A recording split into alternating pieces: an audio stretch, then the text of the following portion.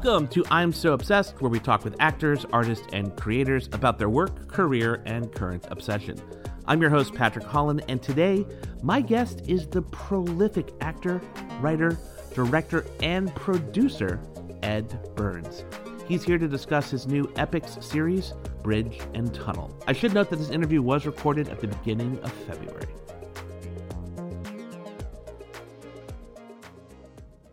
Hey, Ed, so let's just jump right into Bridge and Tunnel. And I have a lot of questions. I just saw the first episode, but why don't you start with some of the basics, like what's it about and how do you end up making the show?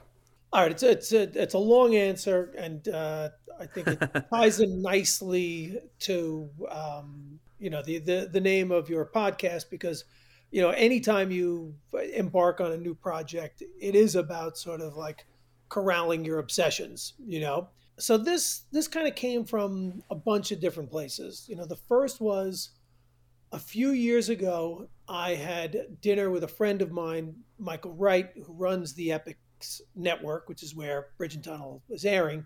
He said, look, I am looking for a show that will be a break from these miserable times that we seem to be living through.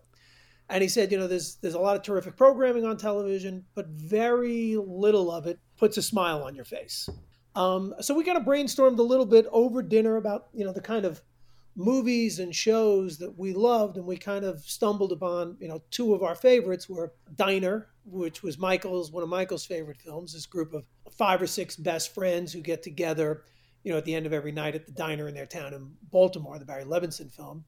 And for me, one of my films that I go to, that does always put a smile on my face is The Graduate.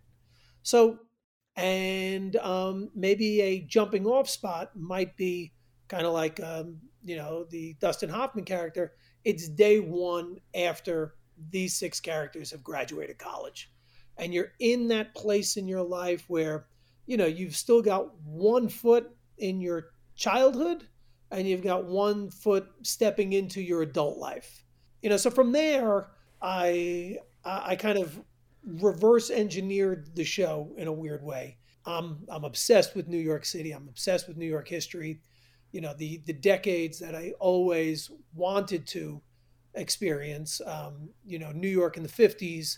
My parents both went to high school in New York City in the 50s, and they would always talk about how great New York was then. So that was an era in New York that I've always been obsessed with. And then, the third era is sort of the late 70s, early 80s. You've got, the punk rock scene, the new wave scene, the birth of hip hop.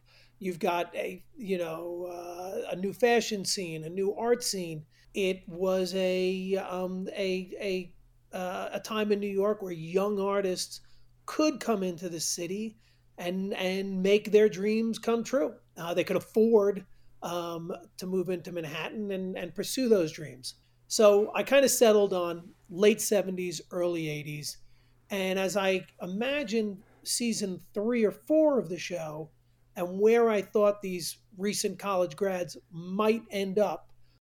So knowing the end point, I kind of, like I said, reverse engineered it to figure out, well, if that's the story I want to tell in season 4, who are these kids when we meet them day one after college graduation, when they're moving back into their childhood homes and first stepping out to pursue those dreams?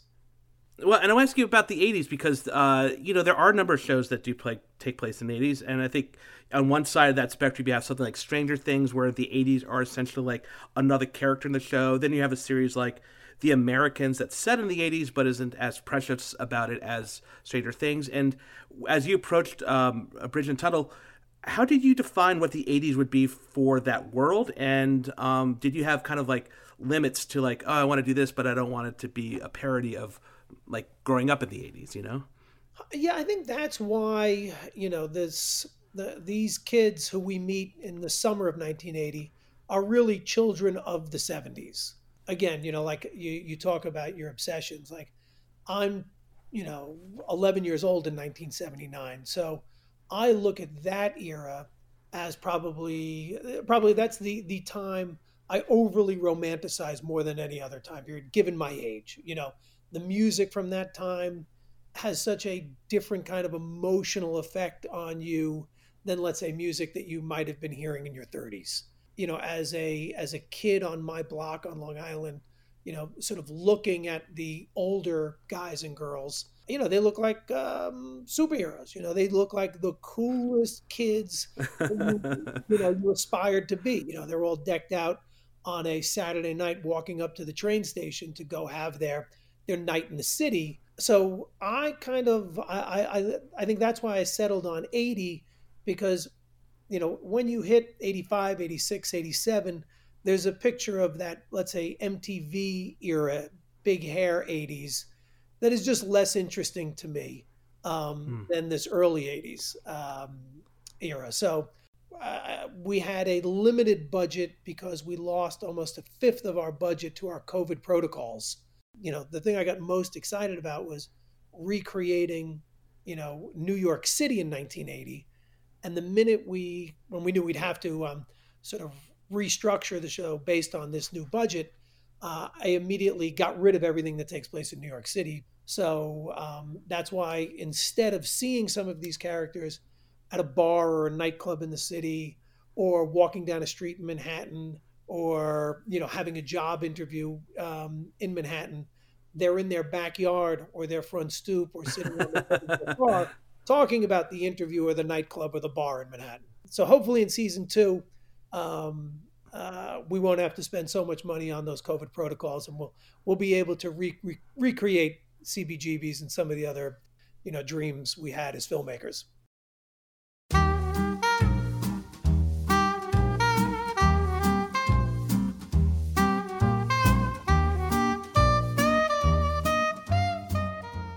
I want to ask another question, and this is I don't live in New York. I think I know the answer, but I'm sure a lot of people might not know. What does the term bridge and tunnel mean? Or I think it's also called B&T. So, bridge and tunnel, I guess, it was a term that started in New York, and it was for, the kids who grew up in the city. And in this case, in New York, we refer to Manhattan as the city.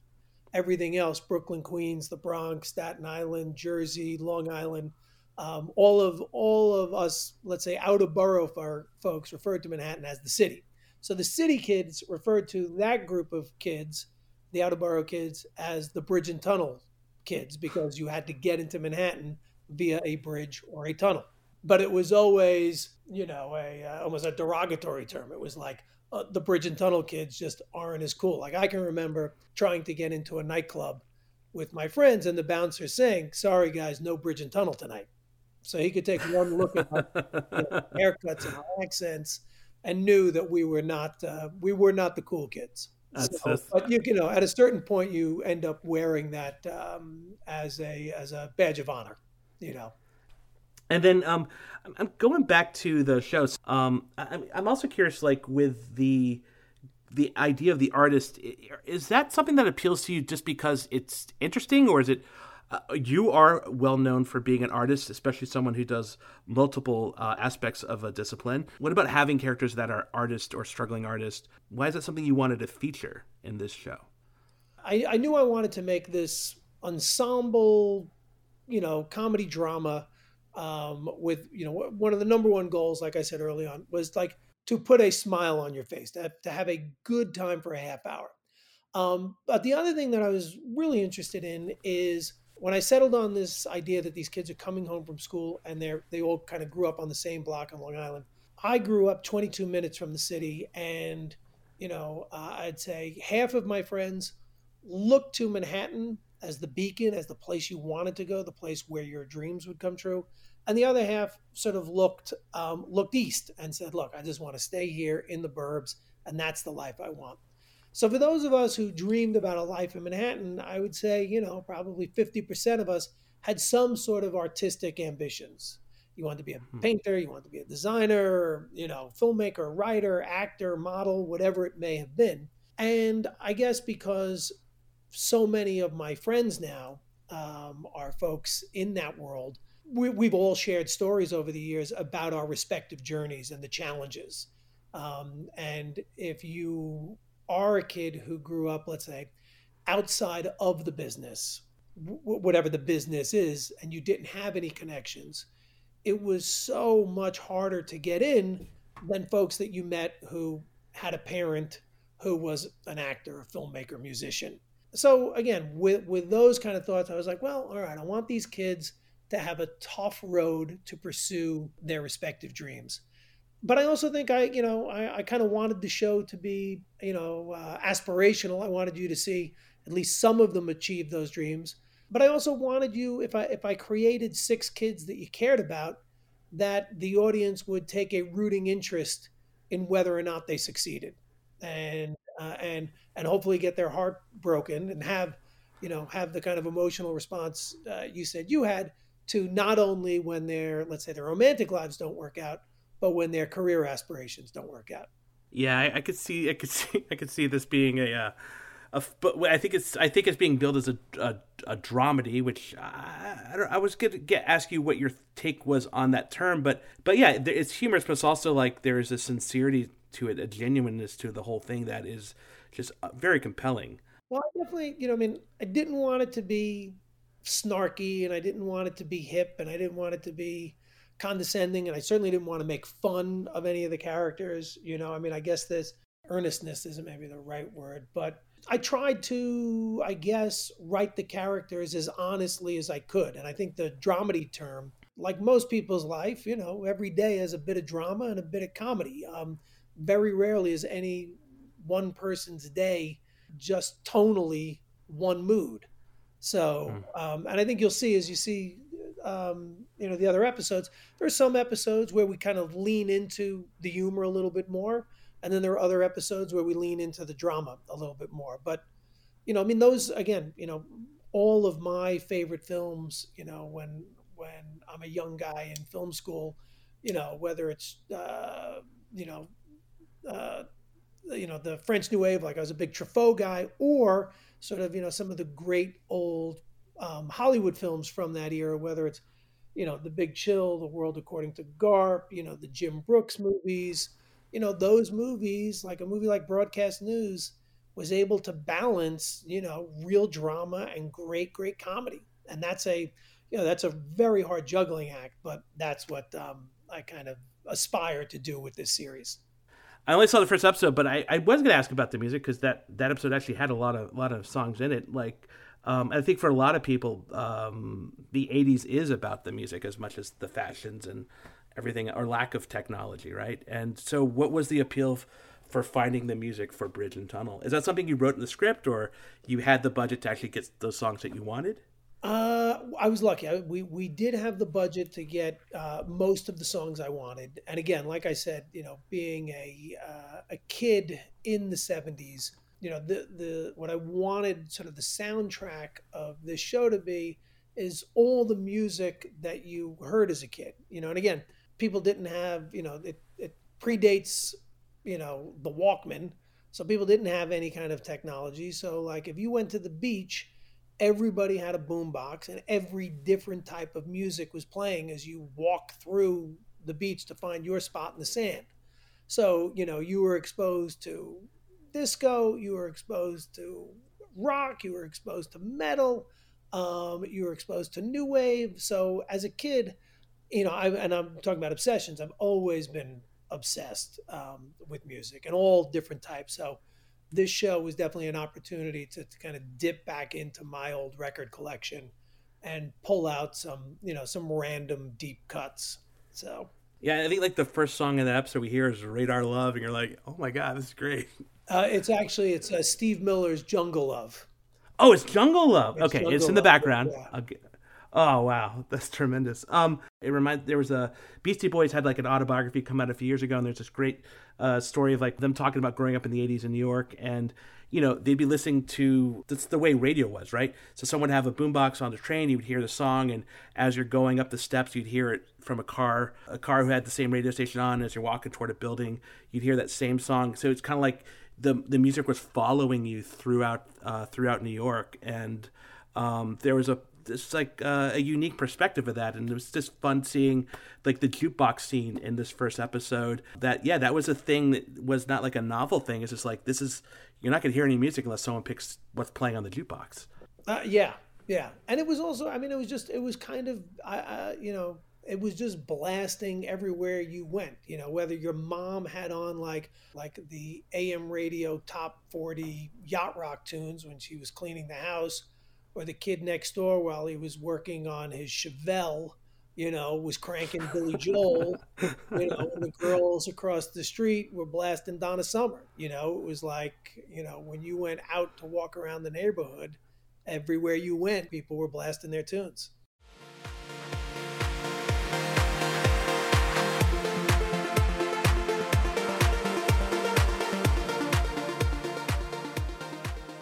We've talked a little, you mentioned the word obsession a few times. The name of this podcast is I'm So Obsessed. Aside from Bridge and Tunnel, what are you obsessed with? I guess my number one obsession is, I've been growing up in New York. I was a basketball junkie my whole life. I'm a lifelong Knick fan. I've turned my son into an obsessive Knick fan. We watch every game religiously. We've had some rough seasons the last couple of years, but we live and die by the Knicks, and we always will. In fact, I'm wearing a Knicks sweatshirt right now as I look down at myself. Well, I'd say part of I think the COVID experience, a lot of us was seeing the Jordan documentary that came out, The Last Dance. Was that something you watched? Was that something that appealed to you? Because the Knicks do play a big part of that as well. Very painful to watch. Brought back a lot of painful memories of watching Jordan take down our Knicks time and time again. So yes, I did watch it, and I can't say I enjoyed it. I'm sorry to appreciate what an insanely, that he is the GOAT. He hurt us way too many times for me to really enjoy that doc. I'm sorry to bring up bad memories, but and I'm a completely big agree. East fan too. I'm a St. John's fan, so even when he was in college and hit that shot, George was rooting against him. So Jordan again. This is a question I never thought to ask, and I came upon this I think ad this past summer. But you are, besides being a writer, producer, director, and actor, you are also now a Calvin Klein model. You and your wife Christy made an ad for Calvin Klein Eternity this past summer. How did that come about, and what was that experience like? I wouldn't say I'm the my wife. Well, that's why I said it, because I can say that. She's been working with Calvin Klein for, I think now over 25 years, has been doing campaigns for them forever. So, they had this idea for the latest campaign. There's this one campaign for Eternity where it's a couple. And she jokes that, I was husband number 6 for this campaign. But, we look at it and think it's fun. And it was great because we got to go away for a couple of days to a great location and have kind of this vacation while we're also frolicking around in the waves in our 50s, which we both thought was humorous. But then when you see the finished ad, I was like, okay, I guess they know what they're doing, because it turned out pretty good, but we had more laughs doing it than anything. And I think you get some of that energy through the ad too. I mean, it looks amazing, but you just see that chemistry. Well, you guys are married, so it feels weird just to say chemistry, but you guys look like you're having a fun time doing it. Well, we're together 20 years now, so we're both pretty damn lucky, I got to admit. Okay, so lucky is a word I think a lot of us have associated with you. And looking kind of at your resume, I mean, you've done this role of writer, director, producer, and actor, and I counted 11 films and 2 TV series now. And I'm curious, what do you enjoy about taking on all 4 of those jobs for a film or show? For me, it started in film school. I originally thought I wanted to be a novelist. I knew I wanted to write ever since I was a pretty young kid, and always enjoyed sort of writing short stories. And I took a film class, like a film appreciation class, and then fell in love with movies. I kind of came to it late, unlike a lot of filmmakers who I think when they were teenagers realized they wanted to be filmmakers. But anyhow, I took this film appreciation class and thought, oh, maybe I should think about writing movies, which is something I never gave any thought to, because I never gave any thought to where movies came from. So my dad actually got me the Sid Field screenwriting book. And that's the first time I saw actually what a screenplay looked like. And it was primarily dialogue. And I thought, oh, I think I write pretty good dialogue. So I said, let me try writing screenplays. So I wrote my first script, and that's when I decided, oh, okay, I don't know how I would feel about handing this off to someone and letting them direct it. So that's when I decided to start taking film production classes. And then my senior year at Hunter College, I made a 15-minute short film. Again, due to intimidation and being terrified of having to work with real actors, the kids from the theater department, I just cast me and a buddy of mine, and we acted the thing. And I was like, oh, okay, that was pretty fun and didn't turn out terrible. So let me continue to do that. I started writing screenplays. I wrote 5 scripts in about 3 years, sent them out to Hollywood, to every agent and manager and studio and production company, and got nothing but rejection letters back. And then this is now probably 92, 93. You started to see this sort of new wave in the indie film world. These movies were being made for $20,000, $30,000. And knowing what some of my short films cost, I was like, okay, well, I bet you I can shoot a feature for 25,000 if I'm smart about my approach and my screenplay. So I kind of just, before even writing the script, I kind of wrote down what are the locations I knew I could get for free. So I knew I could get my parents' house, and I knew I could get every street, every street and park in New York City, because at the time I was working for a television show, Entertainment Tonight, and we would shoot a lot of man on the street interviews. So I kind of wrote down those locations and then started to map out, what that story might look like. And that film turned into The Brothers McMullen, which I made for $25,000, shot 12 days over the course of 8 months. So I'd raise a little money, shoot a day, raise a little money, shoot another 2 days, and slowly pieced it together like that. And then, kind of like all my screenplays, I sent that film in to every manager, producer, a production company, and studio, and got nothing back but rejection letters for a solid year until we finally got accepted into Sundance. And then at Sundance, overnight, my life changed. That Sundance acceptance is a legendary story in itself, with handing off a VHS tape to Robert Redford, and he actually watching it and liking it enough to bring it to Sundance and have it screened there, and obviously it got picked up. If you could go back to the 90s and give yourself any advice on writing, directing, producing, and acting, what would it be? That's a good question. I would say I was, when you're in film school, you're such a student of the game, right? You're reading everything you can get your hands on about other filmmakers, other screenwriters. You're reading other screenplays. You're watching films, and you're really looking at them with a very critical eye, because you're trying to learn how to do this thing. And then I would say probably, so it wouldn't be the 90s. It would be like in the early 2000s. After my fourth movie, Sidewalks of New York, I would say I probably got a little lazy. I'm in the business at that point 5 years, and I was no longer as focused a student as I should have been. So things that I used to do every time before I sat down to write a script, I would outline incessantly, and I would make sure that every scene, had real purpose, and I knew what my intention was. I think I got, a little lazy after that. And if I look at the next 4 movies after that, which was a movie called Ash Wednesday, then Looking for Kitty, The Groomsmen, and Purple Violets, those are 4 scripts that I did not outline. And I know I was probably distracted. My acting career that was sort of the post Private Ryan time, so I was doing a lot more acting. When those 4 films all, they didn't underperform. They really did not do well. They bombed. I was like, I had a moment where I was like, all right, I need to go back to the drawing board, and I need to sort of go back to school.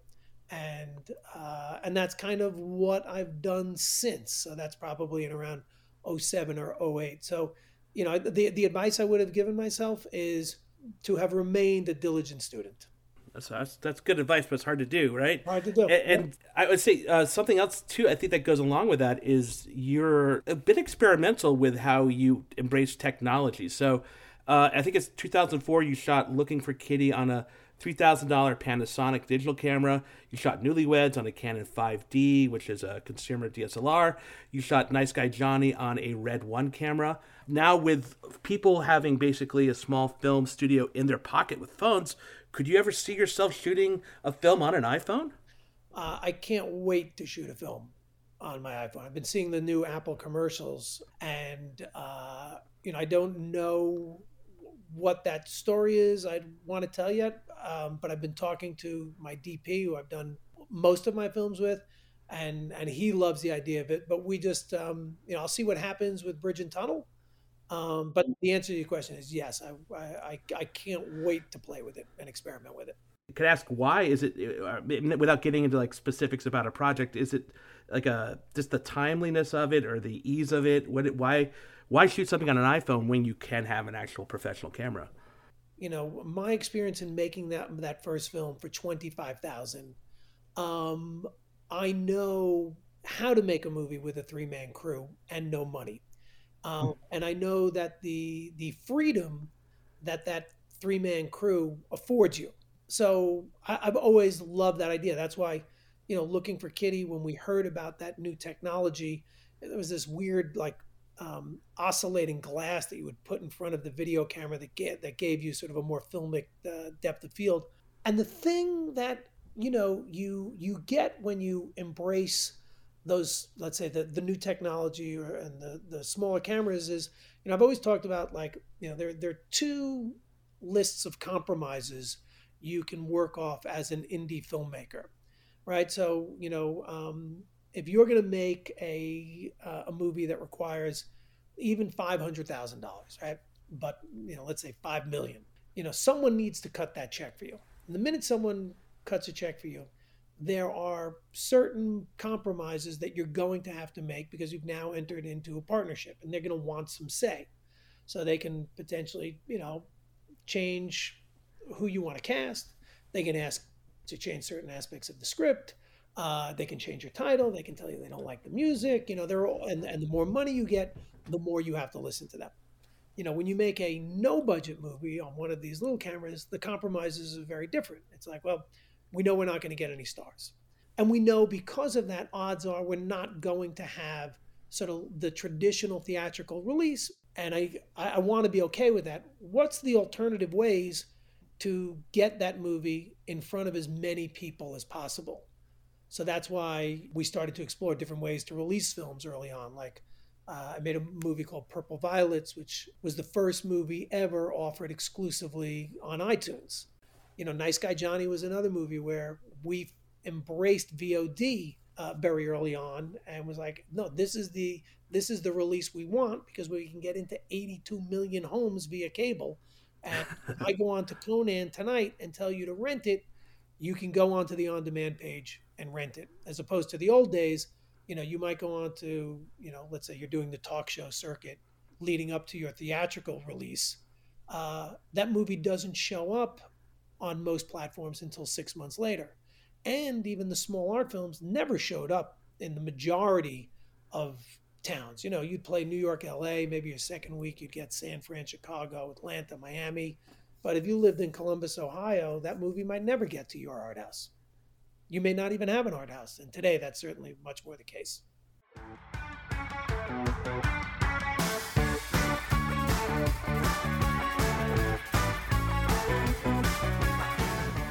I want to wrap things up with a thing we do in the show called Pick One. So let's play some Pick One.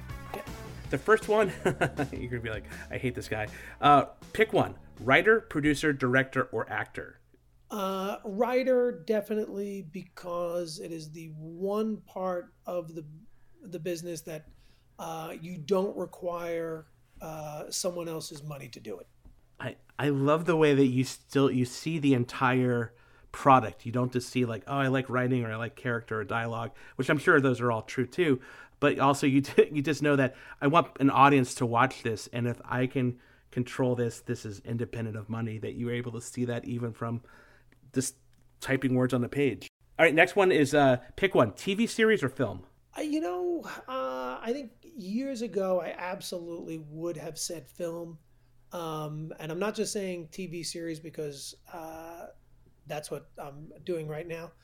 I've always told sort of small character driven pieces. And the fun thing about doing a series is, if Bridge and Tunnel was a movie, it would be a movie about two characters, Jimmy and Jill, and then the group of best friends would be there to be sort of the supporting cast and the allies.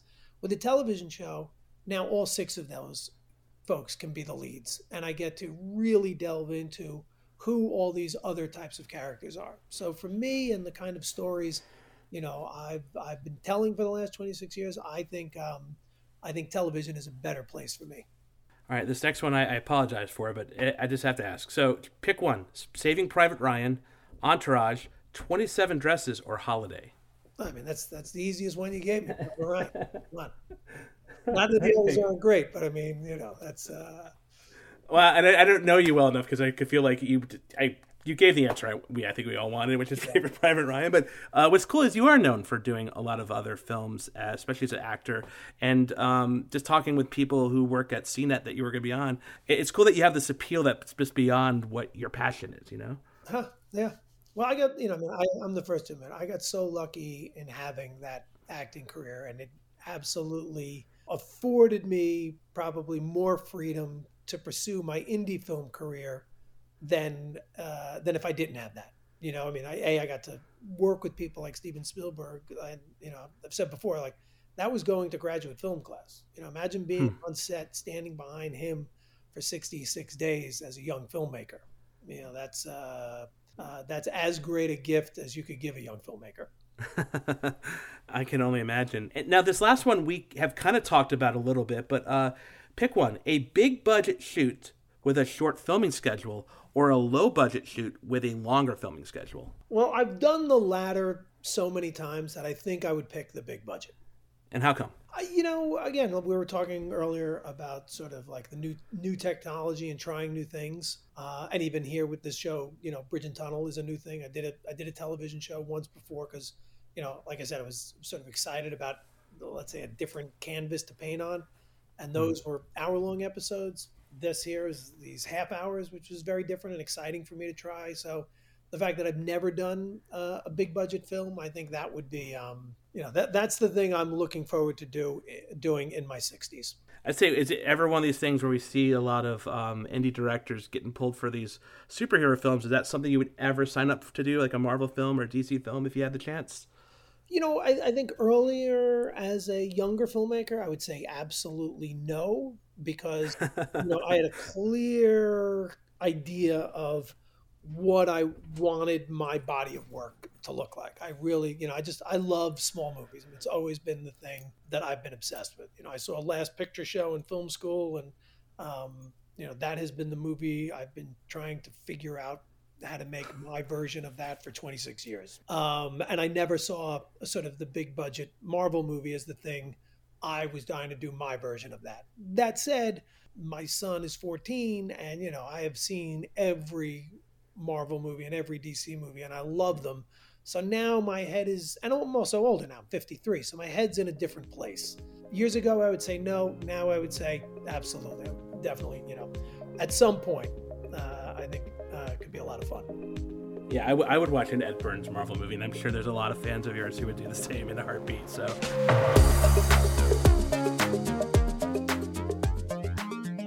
I want to thank Ed for chatting with me, and I want to thank you for listening. You can watch Bridge and Tunnel on Sundays on Epix. Also, please take a moment and subscribe to I'm So Obsessed on your favorite podcast app. And if you really like this episode, please rate it. Until next time, take care.